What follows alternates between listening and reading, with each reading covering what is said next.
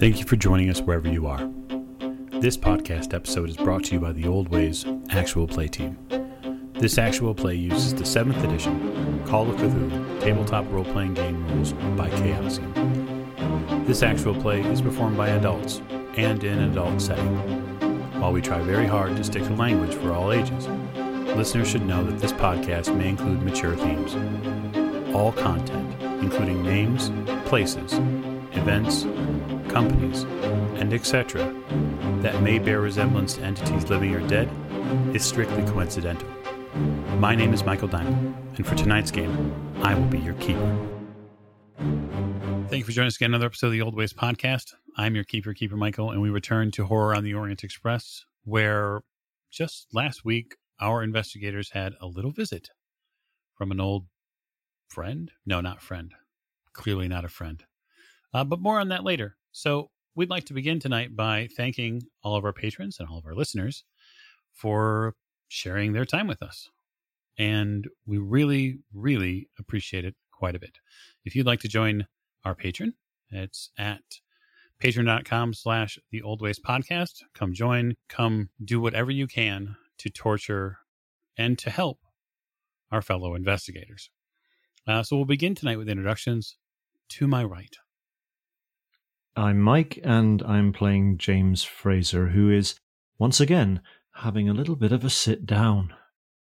It's not just the age, right? It's the knee. The knees go, and that's... It's just it's these flipping knees. You can't trust them. To Mr. Fraser's right. Hi, I'm Rena. I play Lady Elisabeth Fitzroy, and someone had the audacity to shoot at me last episode. I'm quite put out. How dare they?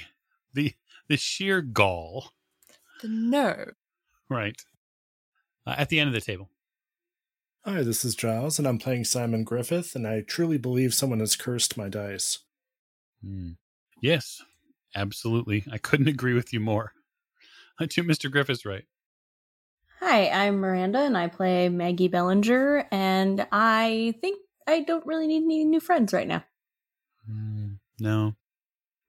You have the friends that you have around you, and that's probably the safe ones. There's plenty. Last but most certainly not least. I'm Martin, and I'm playing Richard Courtenay, and Richard is about to discover what he can find out about a certain chair. Yeah, it's a great point to open our story tonight. The staff of the Orient Express has found a way to deliver this chair to your cabin. It takes up quite a bit of space. The space, of course, in the Orient Express cabins is at a premium. And when you place this chair in here, you really have to have them bring it in backwards so you can look at the section that you want. And the staff does still puzzle at why you'd want it. They're willing to oblige, given your successful persuade roll from last session. But it doesn't mean that they don't kind of question why you're doing it. But that said, you have it in front of you and you can inspect away. Right. So Richard is aware that the Duke did something unnatural, something that he's not seen before done to a chair. And being the kind of guy he is, Richard is really curious as to what caused it and whether he can reproduce it. So it looks like an interesting effect. He's thinking perhaps this is his break for a bit of fame in the science world. Perhaps he can create some new form of travel or some new form of cutting implement with this thing if he can only work out what it is. So he's going to take a good long, hard look at the chair where it's been cleaved by this rope or whatever on earth it is. So he's going to get sort of down close. He's got some basic scientific tools, so a little magnifying glass. He's going to take a look at the wood, see if he can work out whether it was cut, burned, that sort of, apply his physics and that sort of thing, see if he can work out what happened. Right. I suppose. Yeah, what sort of science would you like to attack it with? That's a good question. I'm going to suggest he doesn't have anything in chemistry, so it would probably need to be physics. Yeah, give me a physics roll.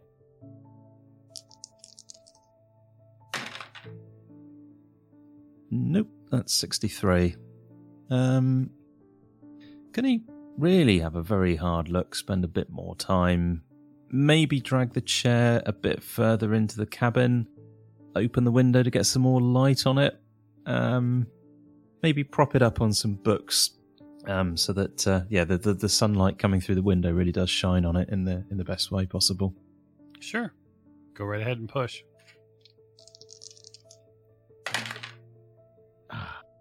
So that's 41, so you're going to spend a point of luck to make that a success. Can't spend luck on a push roll. No, sir. Oh, you can't, can you? No, that's a fail then. It's a failed push roll. Okay. You delve into this chair. That seems really strange to say. You get up close and personal with it, and you inspect the wood grain. You get a little frustrated, and you bring it over to the light, and you cast open the curtains, and you look ahead on the train line, and you see that there's quite a bit of snow-capped mountains, and you're thinking, perfect. There's far more light coming. I'll just pull the chair over a little closer and a little closer, and you end up having kind of balance a little bit on the windowsill here, just to get yourself into the proper position. And then as you're looking at it, you have to lean down, almost crouch down to get to some of the lower portions of it. And as you do, you hear something snap behind you.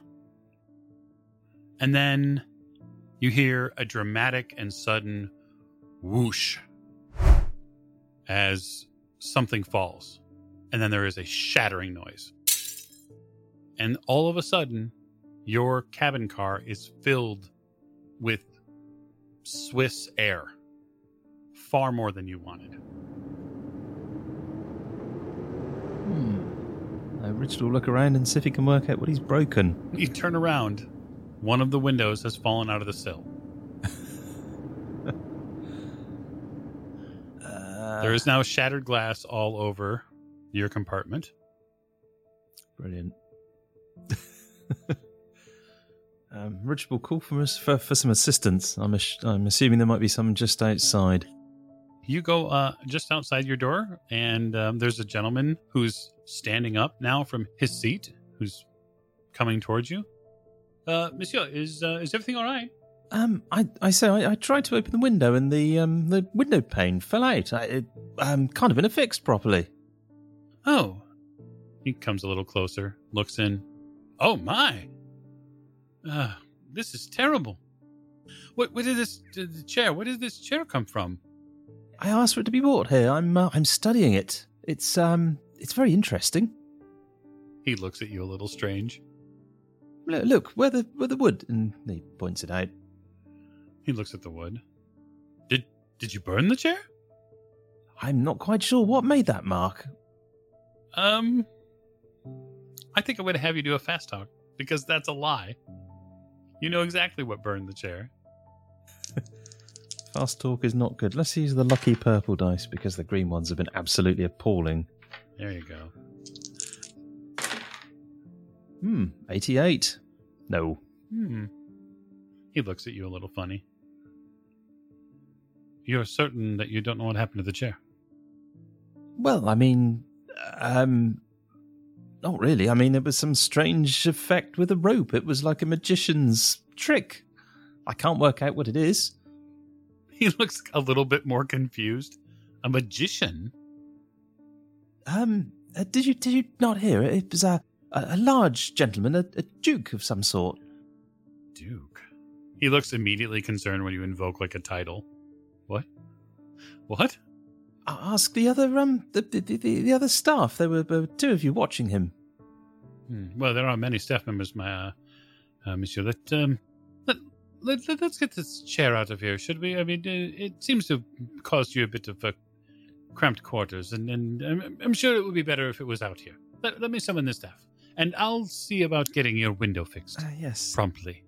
Thank you. Yes, it would be a little warmer, I think, if that was fixed. Well, the staff is willing to give you a nice, refreshing travel through the Swiss Alps, of course, but perhaps not this refreshing. Yes, they say the air is good, but perhaps not all the time. He turns around, and then it took two people to get the chair in. He takes it out himself. Like he removes it from the room and sets it outside.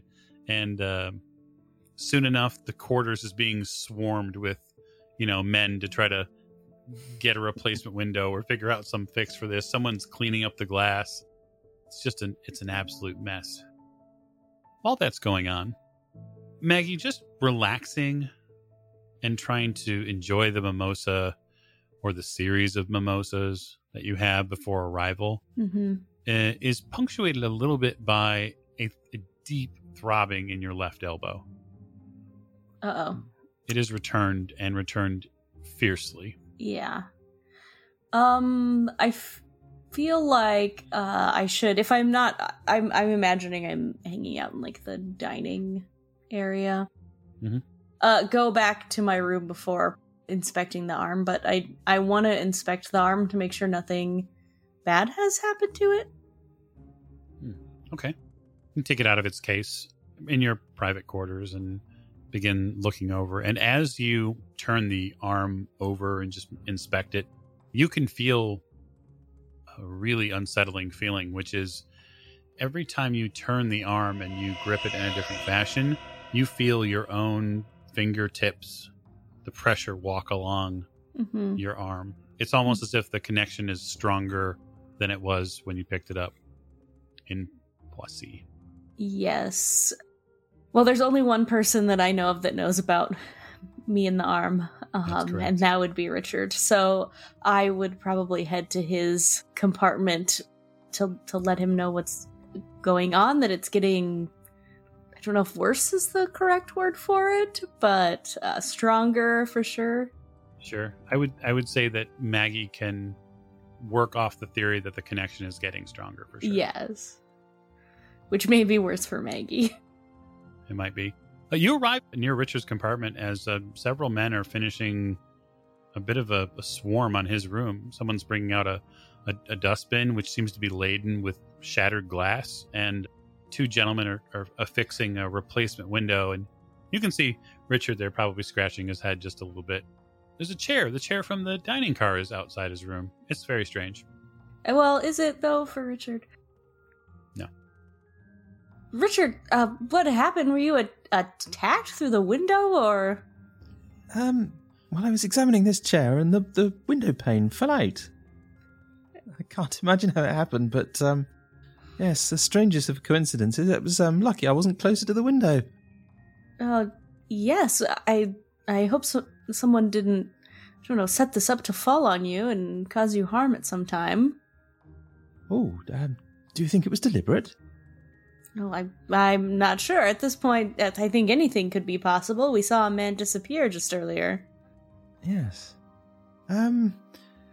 It's a little cold in here. Did you, would you like to get a drink? Actually, I think what I have to talk to you about is best talked about in private. If they're going to be long in your room, I guess we could go to mine. Yes, that will be fine, I'm sure. Okay. Richard, are you taking anything else with you from the room? When people ask those sorts of questions, I feel like I need to answer with some. Well, I'm asking because there are staff members in your room, and there are probably certain articles or items in this room that you might not want to leave alone. I think probably the briefcase of cash and the device. Okay. You bring a couple of cases with you, and you head on down to Maggie's room. Yes, just inside, Richard. I need to talk to you about the arm and my arm. I noticed as I was having a drink this morning that I felt the pain in my elbow. And when I returned to my room to take the arm out and examine it to make sure it wasn't broken or harmed in any way, I noticed that I could feel myself touching the arm on my arm. Oh, was it always that sensitive? I mean, I remember that we did some experiments in the hotel room, and we tapped it and touched it, and things hurt. But so it was never that bad before. You couldn't feel fingers before. No, I don't remember that I could, and I certainly couldn't feel it being carried around in my bag or jostled as of yet or anything like that.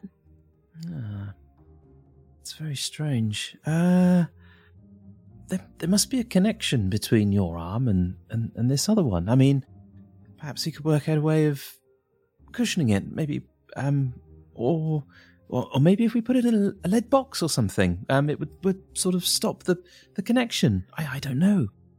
Do you happen to have a lead box on you, Richard? No, I don't think I have anything metallic. I wonder if Simon has something. He has a lot of cases and boxes. Well, out of everyone else in our group, the first person I thought we'd loop in on this was not Simon.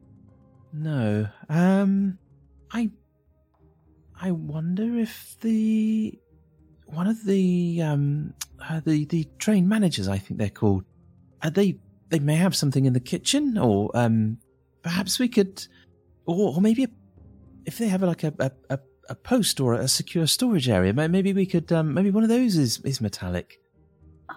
Possibly. Maggie, you become overcome with a stinging needle sort of pain that runs from the tip of your left shoulder down to your elbow and into your wrist. What? It's a 7 on a 10 scale. Oh, what is that? Oh, what is that pain? Quick, show. Richard, it hurts so bad. Show me the arm. Where is it? The arm. It's hurting me from my shoulder. It's shooting down to my elbow. Where is the arm? The model arm? Here, it's right here. I imagined we were already looking at it, but my imagination is not always accurate. I'll get it out. Okay. You go and reach for it, and your brain gives you a flight response to not touch it. You get this sort of proximity. Oh, I don't want to do that because my arm, even if you reach with your right arm, you feel like a clenching pain in your shoulder. No, I don't think we should touch it. I think we should leave it be for now. Let me examine it. I won't touch it, but Richard will just take a look at the arm with his eyes, avoiding touching it. Okay. Yeah, you look at it, and the design seems about the same as it was before. There hasn't seemed to be any change in the visual nature of it. You're kind of, again, crouched down, this time double checking to make sure there's no windows behind you, but you're desperate to not touch it, but yet examine it, and it's all a little strange. And Maggie keeps tipping forward and almost rocking back and forth as she's dealing with the exquisite pain. I don't know what to say. I mean, it looks intact. It doesn't look like it's been hit or damaged in any way. Maybe another drink would take the edge off. Yes, I'm fine with starting there. Richard, why don't you give me an int roll? Let's see if we can fail another roll today. Hey, 33. That's a success. Basic success? We could spend 3 points of luck. Let's do that. All right. You spend 3 points of luck. Hard success. You get up to get her a drink because you figure quick libation might take some of the pain and the edge off.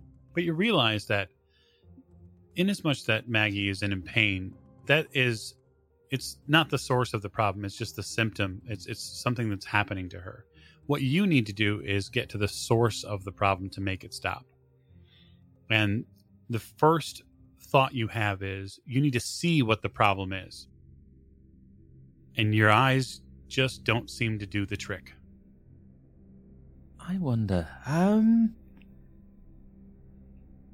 perhaps if we were to focus in on this, maybe we could use the device and we can sort of zoom back on the arm and see maybe how it's connected to you. I think I've learned to drive this thing. Perhaps we can sort of zoom in on it, the inside, as it were. Richard, you may be the smartest person I know, so whatever you think is best that will get this to stop, yes, let's do it. I won't need to touch it. It'll be quite pain-free, I'm sure. Well, that's something, at least. Shall I lock the door? Yes, that's fine. Lock the door. Okay.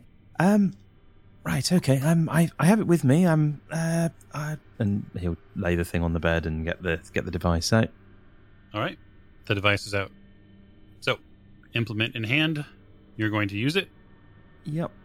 So what I need to know from you is the question you have to answer every time. Which lenses are you using? I think we're going to go for... I don't have my notes with me. I'm going to say blue and green. All right, so blue and green tiered over on the left side. Yep. Okay, so now you make me a hard power roll. Mm-hmm. Oh, you're not going to believe that. I mean... It's a 0-1. Is it now? It is. All right. So, a 1. You bring the mask up to your face, this device that you've fiddled with countless times. And you begin moving the lenses back into position. As you stare down towards the arm, it adheres to your face. Maggie, you see something that you have seen, I believe you've seen before. You've seen him put it on before. Yep. And so it quickly clamps to the sides of his face. And you see the left side of his face is bathed in this blue and green, almost somewhat near purple color. It encompasses the entire left side of his face as it churns to life. You get a shock of insight, Professor. You move just a few millimeters that blue lens, and you realize that when you move it in the proper position, you can actually pick out microscopic details of the arm. You can pick out such clean and keen lines that you see that this arm is not made of any metal known to Earth. You know it inherently. And furthermore, the green tinged lens that you also have in view gives you a rather shocking intuition, which is this arm has connected to Maggie's being. There is this almost aura that you can see around her, and it is inexorably connected to her at some sort of, you would call it a magnetic level, maybe, or something to that effect. It's drawn to her. They're connected in some way now. You can see the two energies are commingled now. And so you now know that any hope you have of removing the two could be very difficult. But, and most importantly, you get the idea that if perhaps Maggie had a competing metallic bracelet on that arm, it might alleviate some of that magnetic energy that you feel like this arm gives off. Perhaps a copper. Yeah, that makes sense. And now you need to make me a sanity roll, because insight does not come without a cost. Well, 0-5. Okay. So, on a successful roll, it's only a d6. So that's 4 points of sanity you'll lose. Don't fail that roll, by the way. Yeah, that is your flash of sudden and somewhat unbelievable insight into this device. You have successfully labeled one lens. You now know what one of the lenses do for certain, and they give you microscopic sight. Richard's quite pleased with this. He's quite tempted to delve a little further, but he's concerned that might not be the best thing to do. Oh, and then we need to roll one other thing. Because, spend 5 magic points. Yeah. Yes. Using this thing as a risky business. Mm-hmm. So, Richard will try and unplug himself. Oh, yeah. Yeah, no problem. Maggie, nothing Richard has done so far other than is to just stare at you and stare at the arm and stare at you and stare at the arm, and then he takes it off. I expected nothing else other than He's that. like still in pain, and you're like, what is going on? Richard, did you see anything? Did you figure anything out? I believe I did. I don't think I was far wrong when I suggested putting the arm in a metal box. If we can somehow break that connection or influence the connection between the arm and yours, I have the thought that perhaps if we were to put your arm like a bracelet of some sort, that might alleviate the pain by sort of interrupting the connection slightly. So I just need to put on jewelry to solve this problem. I had the strangest inclination that copper. I saw this green was associated with it. I think must have been what triggered that thought. But yes, if we could find something copper. Is there any electric lighting in this carriage? Yes, there is. Excellent. And I want to make mention at this point, given that they have rooms that are relatively close by one another, the walls are reasonably soundproofed for a train. But if Lady Elisabeth is at all coherent, she's probably hearing the heightened voices, Maggie's heightened voice, and then Richard's more lower tone, and then like sounds of distress maybe, but maybe not. It's a little strange. Something's going on in there. Richard asking if I think we should lock the door. Yes. And Yeah. Well, my state of coherency really depends on whether Paul followed my instructions, because I told him not to give me something that would make me sleepy.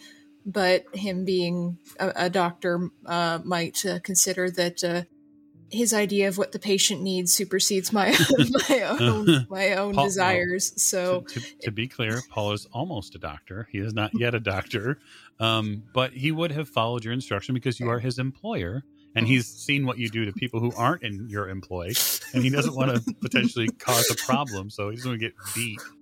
all right. So if I'm awake, then I'll be recording what happened in my journal, and then looking up in confusion and bafflement every 30 seconds or so. And then when I hear Richard's voice getting a bit louder and so on, I'm going. We have the adjoining door right between our two compartments. Yes. I'm going to sigh and unlock my side, because I lock mine and Maggie never locks her side. Didn't you like before you barricaded the door shut? That was on a different train. But. Yeah, that was with the one from Paris. This one I haven't had time yet because of the whole thing with the Duke. So I'm just going to unlock it. Going to poke my head in. Miss Bellinger, Professor is Oh my goodness. What are you doing? everything's fine. Nothing untoward or anything. Professor Courtenay was merely helping me with the medical matter. I was experiencing quite a bit of arm pain. He's not a medical doctor. Wouldn't you prefer to see Paul? We've asked Paul about it before. He didn't have a lot of answers for us. Is there anything physical on her arm, Mike, that indicates that there's something going on? Because I can't remember if there was or not. I would say that it is fair to say that Maggie's arm is probably a little red. That could be from her gripping it. That could be from the increased blood flow from the pain receptors. Coming into this and seeing the two of them sitting there in the manner that they are and hearing all the histrionics from before, this could be a cover story. Mm-hmm. You're not really sure. But it's likely that there is maybe something wrong with her arm. And you do remember, again, Paul looking at it, but if maybe she's experiencing a different pain that only Richard can solve.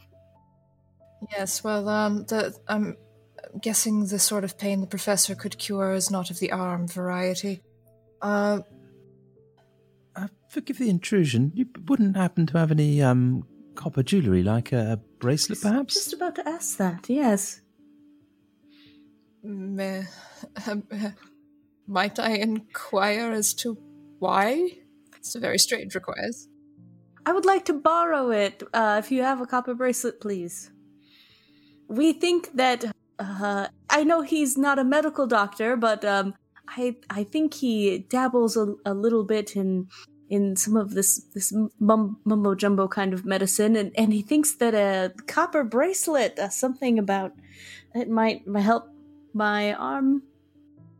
I raise an eyebrow at Richard. What mumbo-jumbo would that be, Doctor? Is there some occult reading you've been doing that talks about the magical healing properties of copper for sore arms? Well, it's sort of a physics, chemistry kind of thing, really. I'm studying the effect of a lesser reactive metal on the skin. There may be a galvanic reaction caused by the sweat, and it may have something to do with the ions. I've read about it in some journals, but it's rather convincing, and I feel it may have a beneficial effect for Maggie. My bullshit detector's going off. But Richard can make a persuade roll. Oh, you're not going to believe that one either. Let me guess, it's the you. green dice, and Yep. it's, Yeah, that's moved 0-2. I mean, that's really slightly, good. so. Okay, fair enough. So, while I'm not a huge fan of social combat by any means, this seems fairly low aggression. So I would say I would offer Lady Elisabeth a psychology roll as a counter to see if she smells the what the Richard is shoveling. Maggie's just on the verge of spilling the beans at any given moment. It's just a little bit of pushover. Yeah, it's a hard success, but that's not good enough with his 2, so... No. Mm. Okay, so initially you don't necessarily agree with the fundamental idea. Mhm. The problem is that the professor is a learned man and he knows about all sorts of things, and so you have to mentally leave open a crack in the door that says that he might be onto something. And if she looks like she's in legitimate pain, there's something else seemingly going on in this room, so that's probably what they're doing. Maybe it's a little strange, but okay. Yes, well, if you're going to engage in mumbo-jumbo, you might want to do it a bit more quietly, unless you wish to alert the entire carriage of your mumbo-jumbo, if that's what they're calling it these days. We are fully clothed. I'll see what I have, and I'll go back to my jewelry case. Make me a luck roll. We'll see if you have any copper on you. It's an 8, so I would Oh. assume yes. You do, actually. It was a gift from an aunt who was specifically into that sort of thing with her skin tone. She loved the way copper looked. And, well, maybe it isn't necessarily for you. You keep it as a keepsake for memories. So I'll pull that out and go back over to Maggie's compartment and hand it to her. Just, don't lose this, please. Or shatter it, or whatever it is you plan to do. This belonged to my Aunt Grace, and I'd rather not lose it. I'd simply plan on wearing it and hope that it cures what ails me. Yes. I hear whiskey's better for that, but you two seem to be curing each other's ails just fine. So we'll leave the three of you there for the moment. Simon, after your toss up a bit with the ruffians that are now in the brig, as you probably would call it, you're getting ready to pull into the next stop here.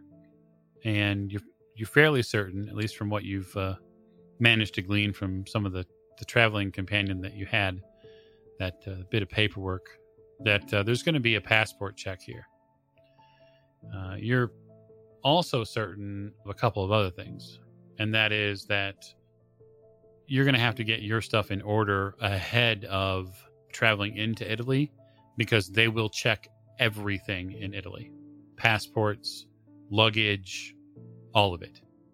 Because it's a custom stop for a nation. So while the train can move back and forth as it likes, the passengers have to be checked.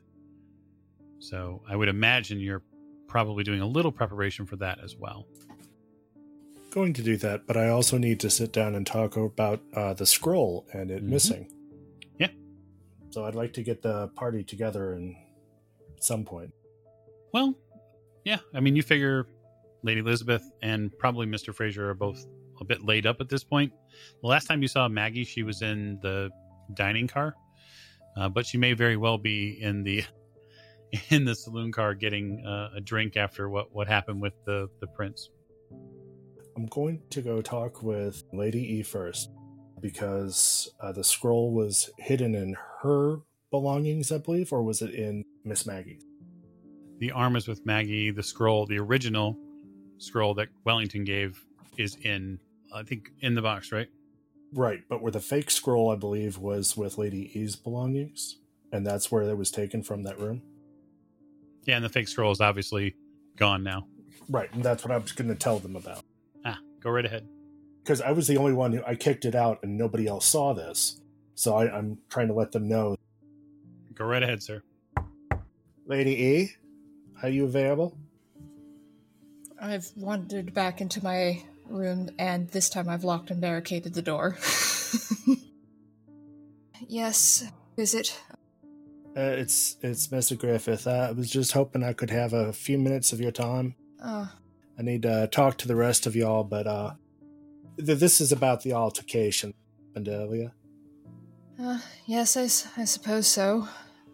Come on in. Cracked for a moment, because I don't want people to think anything untoward's happening in here. Yes, you don't want another Lausanne incident. Lady E, I just wanted to let you know that the scroll is gone. What? The one from your room. You know, you could have said that from the beginning. Well, I'm just trying to say, in the altercation, it went over the train. So, when the time comes and his dukeness shows up again... His Grace. His dukeness shows up again. We can go ahead and tell him that this girl went over the side while we were tussling with his stooges. And we wouldn't be lying. Yes, I suppose. Pardon me for asking this, Mr. Griffith, but are we certain it was the decoy one? Last I checked, the rest of the stuff was all safe and sound. Did you check to make sure that the one in your trunk was the real one? Because it's entirely possible that they could have taken it out and put the fake one in there so that we wouldn't discover that they'd taken the real one. Well, then welcome to check. I do not speak those languages on the scrolls. I don't read much beyond English and a little bit of French. Yes. Oh, do you think it would be better to have a check? Because I know that's what I would do in that sort of situation. But, although considering the quality of the, young ruffians, I'm not sure they would have been bright enough to come up with that idea, but, His Grace might have given them such a suggestion. It's possible, but it didn't look, ma'am, like they had made it that deep into the trunk, because I think if they'd seen a Tommy gun, they may have been scared out of their britches, is a nice way to say. Well, they were. But let me have a look, just the same. Mr. Griffith, it's not that I don't trust your judgment, but considering the events of this afternoon, morning, whatever it is, I don't even know the time anymore, I would just prefer to be safe. We went through quite a lot to get this, after all, and the Duke seems very intent on getting it back. I wouldn't put anything past him. Looks like we're about 15 minutes out from the next stop. We have time. All right, so let's have a quick look there, and then we know what to tell everyone else. How are your joints, ma'am? Seen better days, but, well, haven't we all? Do you need any assistance? No, I'm fine, thank you. She taps her walking stick with a slight smile. Would you like to have that shod with iron or steel next time? Yes, I was rather thinking it might be a good idea. We might be able to do that in Italy. Well, it would come in handy for the next time someone tries to shoot me in my own compartment. The nerve. And I'll just get up and take my stick. Well, let's have a look, shall we? The sooner we do this, the sooner I can take a nap. You guys head down there to take a look at the scroll? I open up the trunk. Mm-hmm. Please turn around. I have to remove all the other stuff to take care of to remove to reveal what's beneath. Ah, yes. Wouldn't want to go rifling through your things. You get your things set to one side and then properly concealed to be able to get to the false bottom and pull it out. And then I call you over and I hand you the scroll, and you see the Tommy gun laid out there all disassembled along with 8 sticks of dynamite. Little enthusiastic there, aren't we, Mr. Griffith? Being prepared is being forewarned, ma'am. If we need to blow up any mountains, I'll be sure to let you know. I was thinking of shoving one of these up the Duke's butt. Look on the plus side, he wouldn't be coming back from that, ma'am. Lady E just, raises both eyebrows at the crassness of that remark. Oh, that's the real American right there. Ah, well. Just a very poetic way of phrasing it, Mr. Griffith. You do have such a way with words. All right, so are you actually going to take the scroll out and look at it? How much time are you going to spend? You've only got 15 minutes before you arrive, so... I'll spend the entire time, I think. It's not like I unpacked anything, so I don't need to repack things. And we're in the same carriage, so I can easily move down the hall when the train stops. Why don't you give me an intelligence roll? Let me ask a couple of questions first. One, what languages do you speak? I have English, Latin, and French. Okay, you're not going to be able to decipher the scroll itself, but there is some TypeScript you might be able to, and that is in English from an older version. Yeah, that's what I was hoping. Okay. My int is really high. 17 under 65. Hard success? Okay. Yes. And then a history roll. Which I recently improved. So my history is also pretty good. 37 or 55. So regular success. Sorry, I almost immediately responded in a row when you said 37, but I didn't because that's not this movie. Yeah, so in the 5 to 10 minutes that you have with the scroll and this additional piece of TypeScript that comes with it, the scroll's author calls himself Sadekfar Aslamani. So you actually pull the name of the author, which of course rings an enormous bell. It seems that he lived in medieval Constantinople. It's likely that is just from the way he talks in the TypeScript that there's perhaps a Crusade era feel to this. He talks a lot about the coming white destroyers.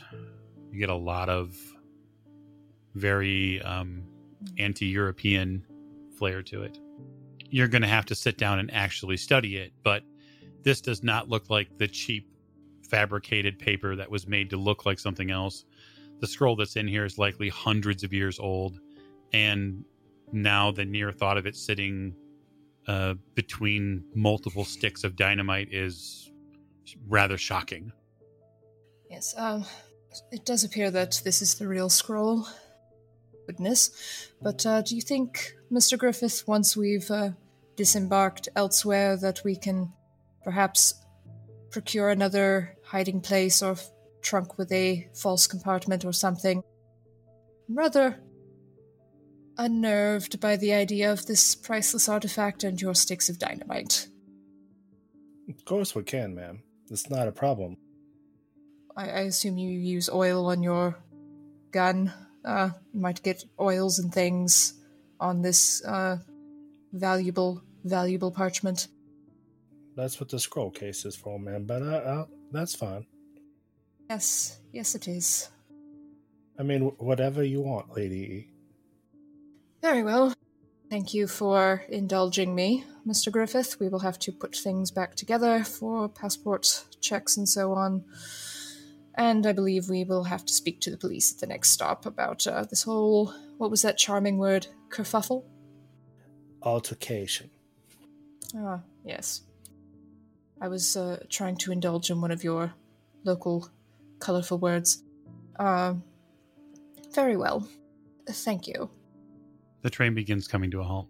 Miss Fraser, you feel the train starting to lag a bit.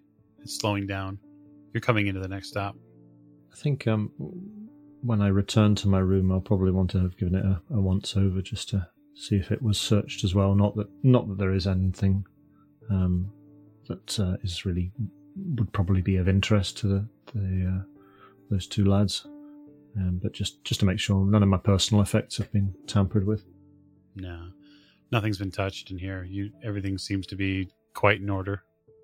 In that case, I will probably just rest up, knowing that we've got half an hour or so to go until the next station. And when I feel the train pulling in, I'll start getting myself ready and go and see if the others are ready to disembark. If we are, in fact, disembarking. In this specific stop, you would not be disembarking because you're going to continue on to Italy. But this is a stop that you have to have passports checked as you leave Switzerland. While I get all that paperwork ready, I'm assuming that I would probably be dealing with Lady Elisabeth's paperwork as well. You would be, and you also get a visit from the Orient Express staff. Yes. They tell you that if you or the lady would like to press formal charges, you'll need to do with the authorities after we stop. I most certainly would. I suppose we'll need to get off the train in order to do that, then. How long is the train going to be stopped at the station? So this stop is about 17 or 18 minutes. We have to bring on food and fuel. So I would recommend you make a brief statement and you give them some sort of forwarding method to get in contact with you. If you like, he gestures as you guys are slowing down. You can see the offices of the Express coming up. If you'd like, you can give them the contact information inside for the Orient Express office, and they will cable us.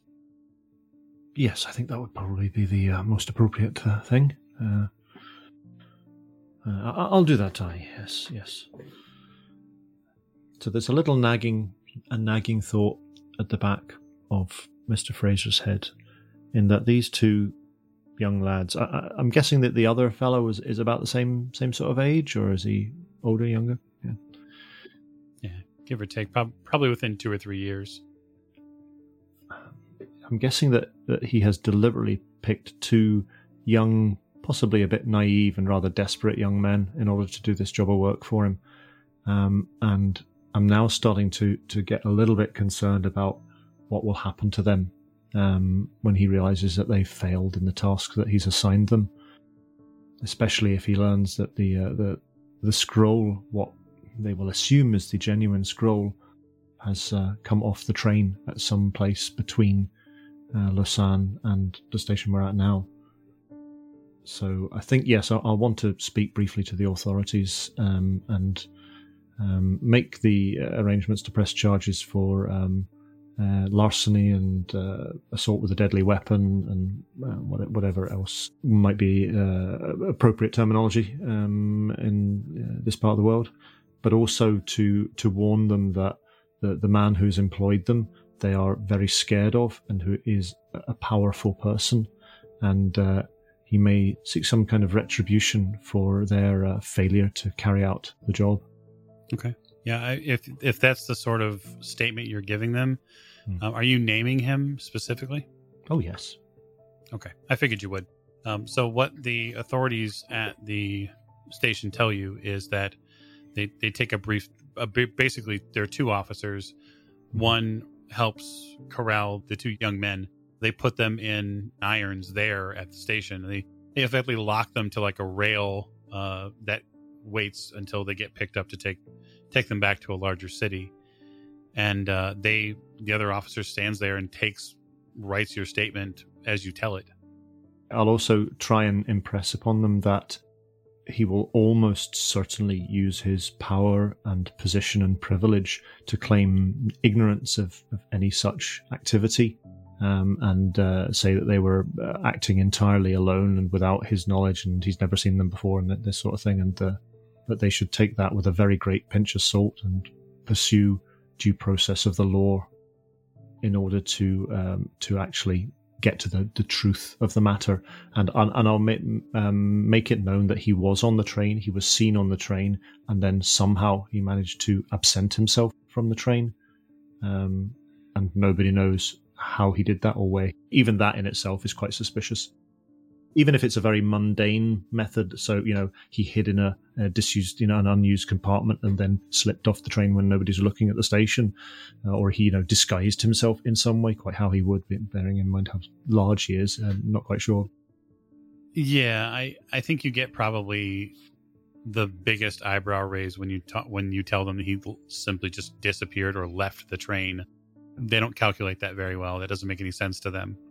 Yeah, I'll say to them, I wasn't there myself, but I've been given to understand by the staff on the train that when they went to look for him after the incident, because there was an incident in the dining compartment where he threatened members of my party, and after that, he was nowhere to be found. Very good. They take your statement down and make of that what you will. But this is a man that I suspect is not to be trifled with. Mm-hmm. But also he's a dangerous man and not to be trusted. I want to make as much trouble for him as I possibly can. Yeah, I think that you've probably done that. You give a pretty full and complete statement in the time that you have. The authorities are happy to take down that. They, at the same time, they'll check your passports. Normally, somebody else with the staff there, with the Swiss police would do it, but they're right there, so he just takes care of it for you. Also say to him that a very valuable antique was stolen by these two gentlemen, and in the ensuing struggle, it went over the side of the train.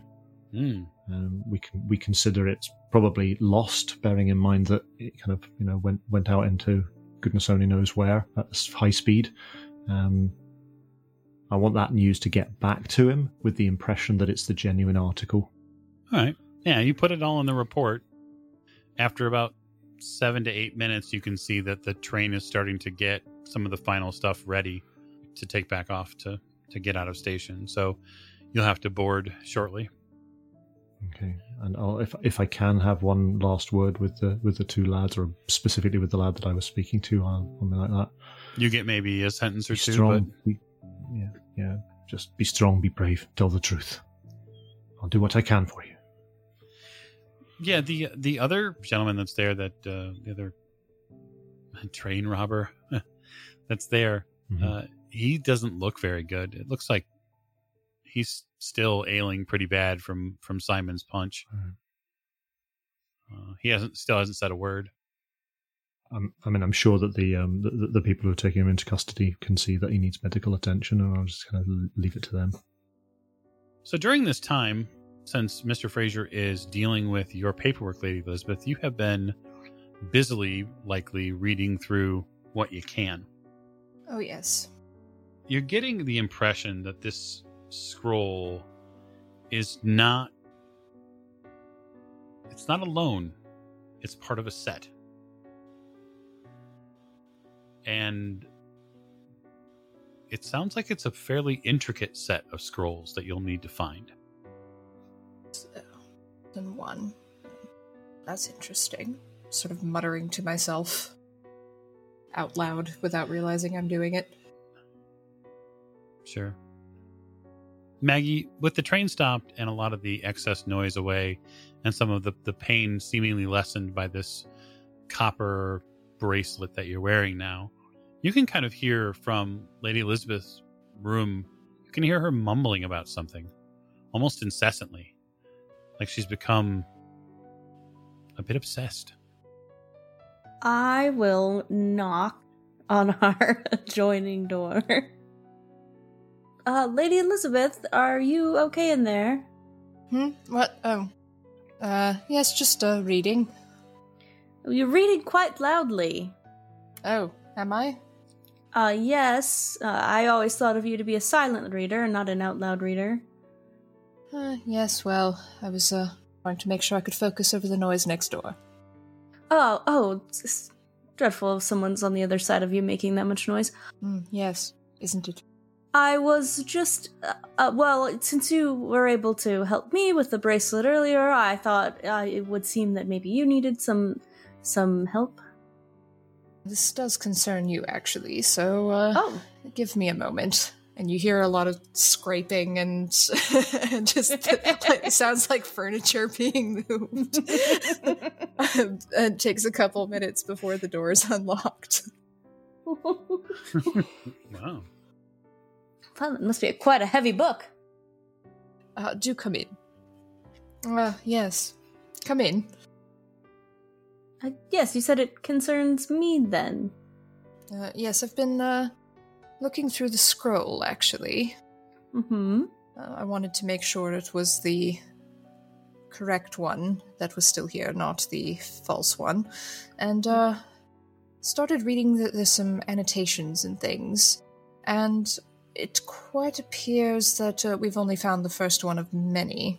5, I think. It's a little hard to tell. This is sort of complicated and out of order, and person who wrote this seems to have been quite mad. But makes sense. There are multiple parts of the simulacrum. It makes sense in multiple scrolls. Yes, this is the scroll of the head, as best as I can make out. Yes, and there's 4 more. And as far as I can tell, those are the scroll of the belly, I think. It's something about a skinless one. That's what that one does. Scroll of the legs, which is magic. Yes, I do not like that sound of this. Scroll of the legs, which I'm most interested in, seems to be about magic. Okay. And scroll of the right hand, something for the statue, simulacrum. And scroll of the left hand, which is something about sacrifice, balance, and so on. Not quite sure. I'll have to spend some more time with it, and I'll need to learn the language, of course, to read further, but it's really quite strange. Well, yes, are these complementary in some sort to the pieces of the Yes, well, I would assume so. simulacrum? And said something about the skinless one. Yes, some kind of god or something. There seems to be, just from my looking through, there seems to be quite a lot about skinning people throughout this. It's very unpleasant. Very detailed, too. I wonder if Paul would like to have a look at some of these. Maybe I should show him that picture. He would probably have an appreciation of it. Hopefully I got the anatomy right. Yes, but there's skinless one and things of that nature, so we know we have 4 more. Yes. Yes, you do keep saying that. And that certainly does have to do with me in some sort of sense, with the events that were set into motion when we left London, or before we even left. Yes, I thought of your body in the museum. Yes, I have even dreamt of reference to the skinless one since then. Yes, so it would seem that all of those events are certainly connected. But I'm wondering if perhaps the Turkish gentlemen we seem to keep running into are members of this religion, cult, whatever the polite term is. Almost certainly, I think. Yes, don't seem to be the nicest people, skinning people like that. The train begins to move forward. Oh. Well, everything must have been sorted then? Yes, well, Mr. Fraser is quite excellent at taking care of paperwork. It bores me. There's a knock on the cabin. Maggie, it's on your door. Oh, yes, I'll be right there. You'll have to excuse me for a moment, Lady Elisabeth. I will go back to my room and then answer my door. You see a gentleman in a Swiss uniform. Oh, yes, hello, officer? Indeed. Do you have your passport? Yes, I do. I have it right here. He does a cursory examination of your passport. He looks at the writing on your passport and then holds it up just a bit. Mm-hmm. And you see him look back before it and you, and then again, and then closes it. Mm-hmm. And then with a broad and pleasant smile, he says, "Have a nice day." Oh, thank you. You as well. Similar checks happen throughout the ride. So some get checked at the stop, some get checked along the way. And the Traveler's Companion actually mentions something like this. It's to make them varied, so that way people never know when things are going to be checked all the time. Because as the Orient Express passes through multiple countries, it is well known to be rife with people trying to smuggle things, to move weapons back and forth, or to move people back and forth. So they have to be careful. You would remember that from the Traveler's Companion, Maggie. So, Professor, after your experience with the lens, you're feeling a little bit drained, but not so much that you couldn't continue to tinker with it. And much like any scientist, mathematician, professor, you've unlocked something quite grand. And you know that there are more things to unlock. Knowing that lens does give you this almost microscopic vision, that means the other lenses must do something, right? And so I guess what I want to know is, after Richard has made this eureka moment discovery, what is he doing with all that? So Richard, as always, is going to make copious notes about the whole experience. And there's a point. So he does do this every time. So every time he does a little journey with the device, he has a play or a prod, he'll make copious notes about what happens. Now, if he's worked out that the blue lens allows him to sort of zoom in and do some microscopic type viewing of things, it's not very eloquent, but you get the point. He's wondering, if he goes back through his notes, whether he can determine some other things as well. Are there any other patterns in some of the observations that he's made, especially in light of the fact that he knows now that the blue lens gives him this microscopic view of things? Does that, combined with another lens, does knowing that allow him to disentangle some of the confusion about what the other combinations of lenses that involve blue do, for example?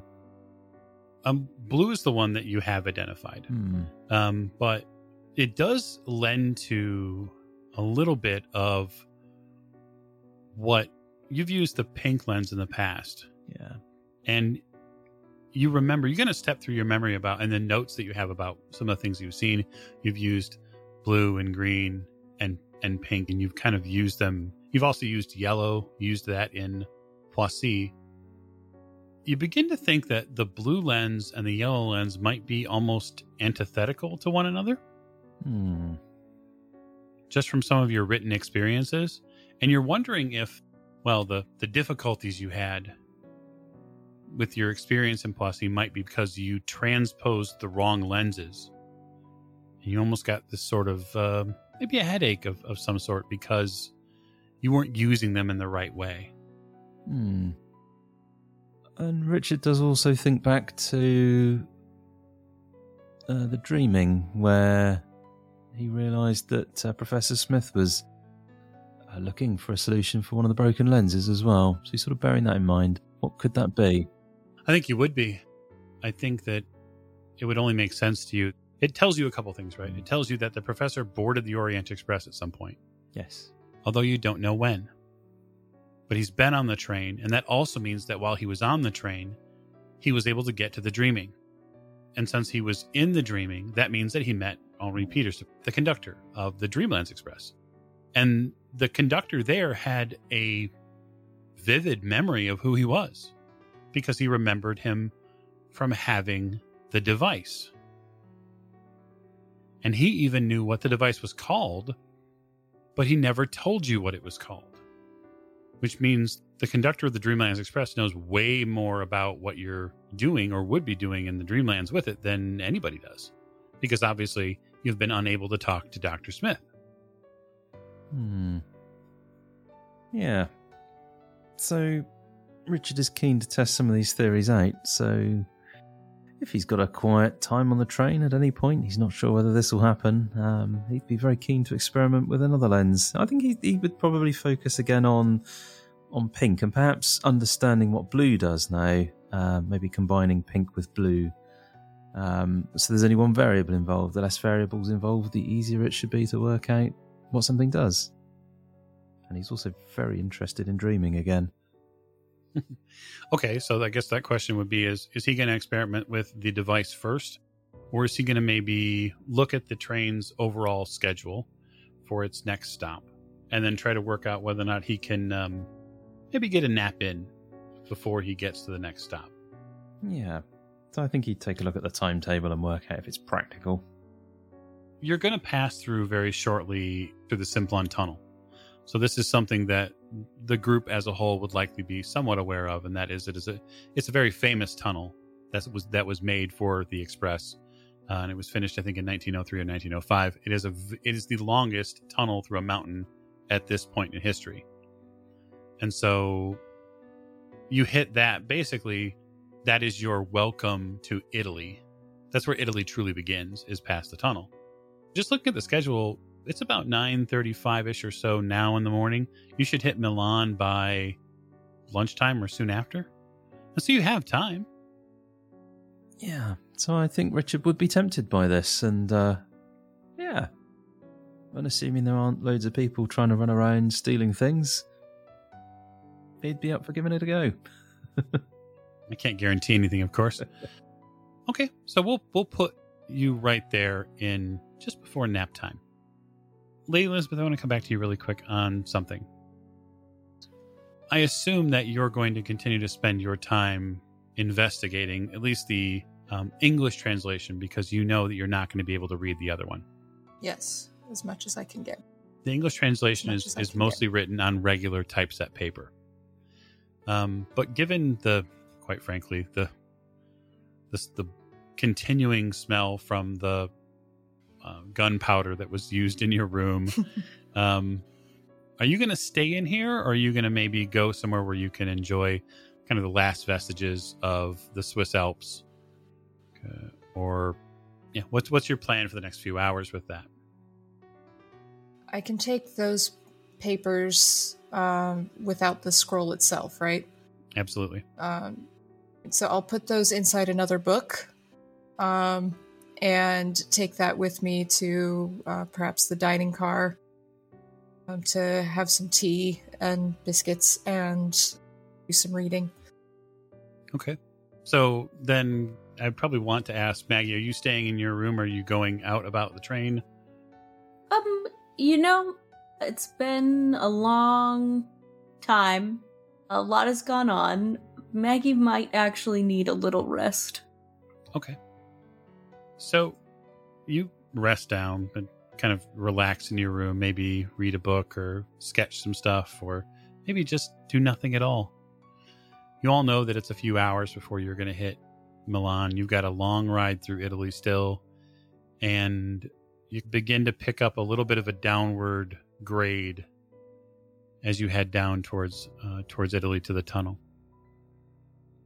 Your first few moments reading this transcription, it's the best thing you can call it, honestly, are arrested just slightly by the feeling like someone is looking at you. I'll casually sit up, sip my tea, have a look around. You catch sight of a very striking woman across the salon car here. She is high cheekboned, exceedingly well dressed. She has another woman with her with a pair of dogs. She's got an almost imperial feel to her. It's very different from everyone else. Is she looking at me? She's definitely looking in your direction, and she almost seems to give you a smile of acknowledgement. But there is something that hangs on the end of her smile. There's like an extra heartbeat that is just something you're a little unfamiliar with. I will sip my tea, and I will do the sort of raising my cup slightly that in a gesture that could be hello or and acknowledgement of the look, or it could also be an invitation depending on how one wants to take it. Sure. To be perfectly socially correct. Sure. She has this beautiful green and red, almost paisley coat on. It's very striking. It is not at all common fashion. This is something you have not seen in some time, probably since Paris or beyond. It is wrapped in this beautiful black fur in this thick, wide collar. It almost gives her she almost projects force with it. She has this, I don't know, it's just something about her. And when she stands up to cross the distance between you and her, there's just almost this strange kind of trepidation. And it's not a bad one. It's just, okay, I'm going to meet somebody that's new and definitely different. But yeah, she gets to the table, and you see that the woman that was with her trails behind her with these two dogs. And she nods to you very slowly and then seems to almost turn her palm just slightly up towards the table. Have a seat. She waits just half a heartbeat, and the woman behind her pulls the chair out and she sits down. I believe I've had the pleasure. No, not yet. Not I either.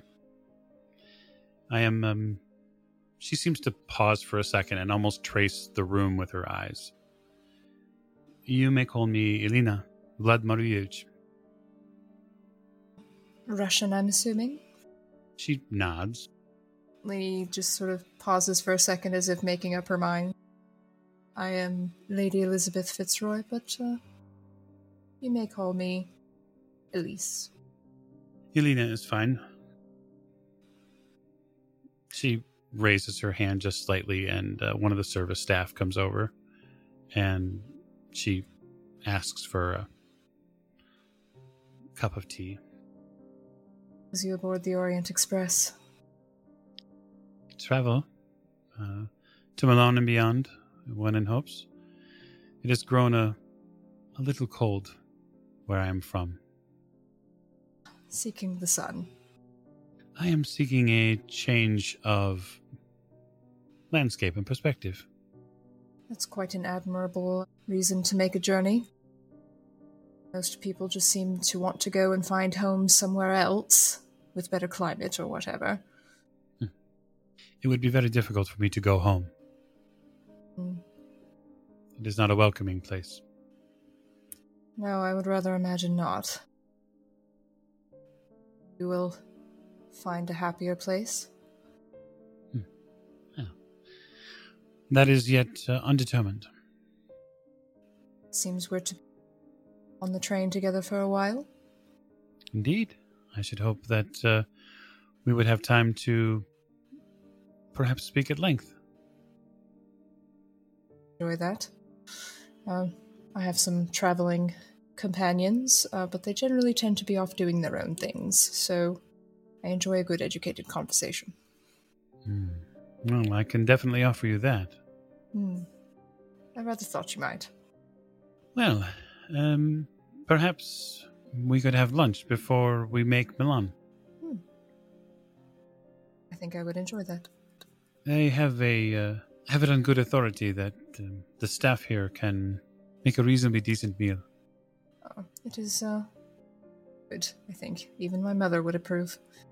Very well. They bring her tea. Tell me, what are you reading? Just some academic notes. I like to research things, Perhaps write about them later. Fascinating. I'm very well read myself. Do you have a favorite writer? Oh, several. I think perhaps, if I'm honest, many of the classics bore me. Ah. Yes, most of them are written by the same type of men who want to tell the same type of stories. Either they are little boys that went to war, or they are little boys that didn't get to go to war, and they want to cry about it. Lady E genuinely laughs at that, when she doesn't laugh very often. She's like, that's a very astute observation. And my classics tutor always wondered why I refused to read Homer in Greek. She rolls her eyes heavily. And you must read in Greek, he says. I was like, I don't want to learn Greek. Only boring people wrote in Greek. It's all men stabbing each other and crying over each other. Yes. You see, we have the same type of experiences. When she sips her tea, she doesn't break her eye contact with you. It's a little strange, although not in a bad way. It's just a little strange. I prefer Shakespeare myself. Oh. There was a man who knew how to be transgressive. I have read some Shakespeare. I don't mind him. Who would your favorite be, then?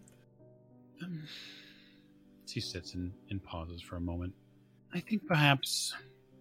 Not Dostoevsky, I hope. No. The issue with most of the Russian literature is that it is very bleak.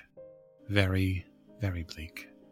And everything is cold, and everything is tired and worn. And after a while, it just puts me to sleep. Do you know who I do not mind? I do not mind your Kipling. Ah. Really? All the adventure stories. What else is there in life? Who wants to sit around and do nothing all day? Don't you want to be on a glorious train, going halfway across the world, meeting strange and curious people? I wish you could have met my father and talked some sense into him. He was of the opinion that you need to stay at home and preferably have multiple children, all boys, and never leave the estate unless they're going to a party. No, I believe your father knew my father, who was bound and determined before the revolution to make sure that is what would be my end. Well, it might perhaps be a bit scandalous to say, but it sounds like the revolution worked out slightly better in your favor than it did for most people. Well, except for the running for my life constantly, but yes. Well, yes. But all the good things in life come with a bit of danger, I think. I do think that. And when she says it, like, the tone runs around in your ear a little bit, and you kind of have to shake it loose for a little bit. I'm going to return to my cabin and prepare for lunch. Would you like to join me? At lunch, of course. Yes, of course. One does work up an appetite, seeking adventure. Wonderful. Marie, she says to the lady that's next to her, has basically been standing next to her the entire time. She begins to stand up, and the lady pulls the chair out and kind of adjusts the two dogs as they exit your area. She gives you a very polite, it's not a bow, it's not a curtsy, it's an acknowledgement, and a very brief smile, and then turns to go back to her cabin area. Lady watches her go a little bit longer than she normally would, instead of just going immediately back to her papers. Just, Interesting. Indeed. And so, for our previously wounded warriors, Paul would make the rounds with both of you. And so, because you guys would have time, he would work medicine rather than first aid. He's a good man to have in a tight spot. He's succeeded on both rolls. And so, Mr. Fraser, you can recover 2 hit points. So after him working you over and getting the ice and the wrap on your knee, it's beginning to feel quite a bit better, actually, far better than it before. And Simon, you recover 2 as well. He asks you to bear in mind that you should stay off that knee. And I think, unless anybody has anything else, Professor, I'm going to make you wait on that nap. I think we have something very special in mind. So, on that note, it is time to end. And so, thank you so much for listening. We will catch you next week when we return with another episode of Horror on the Orient Express.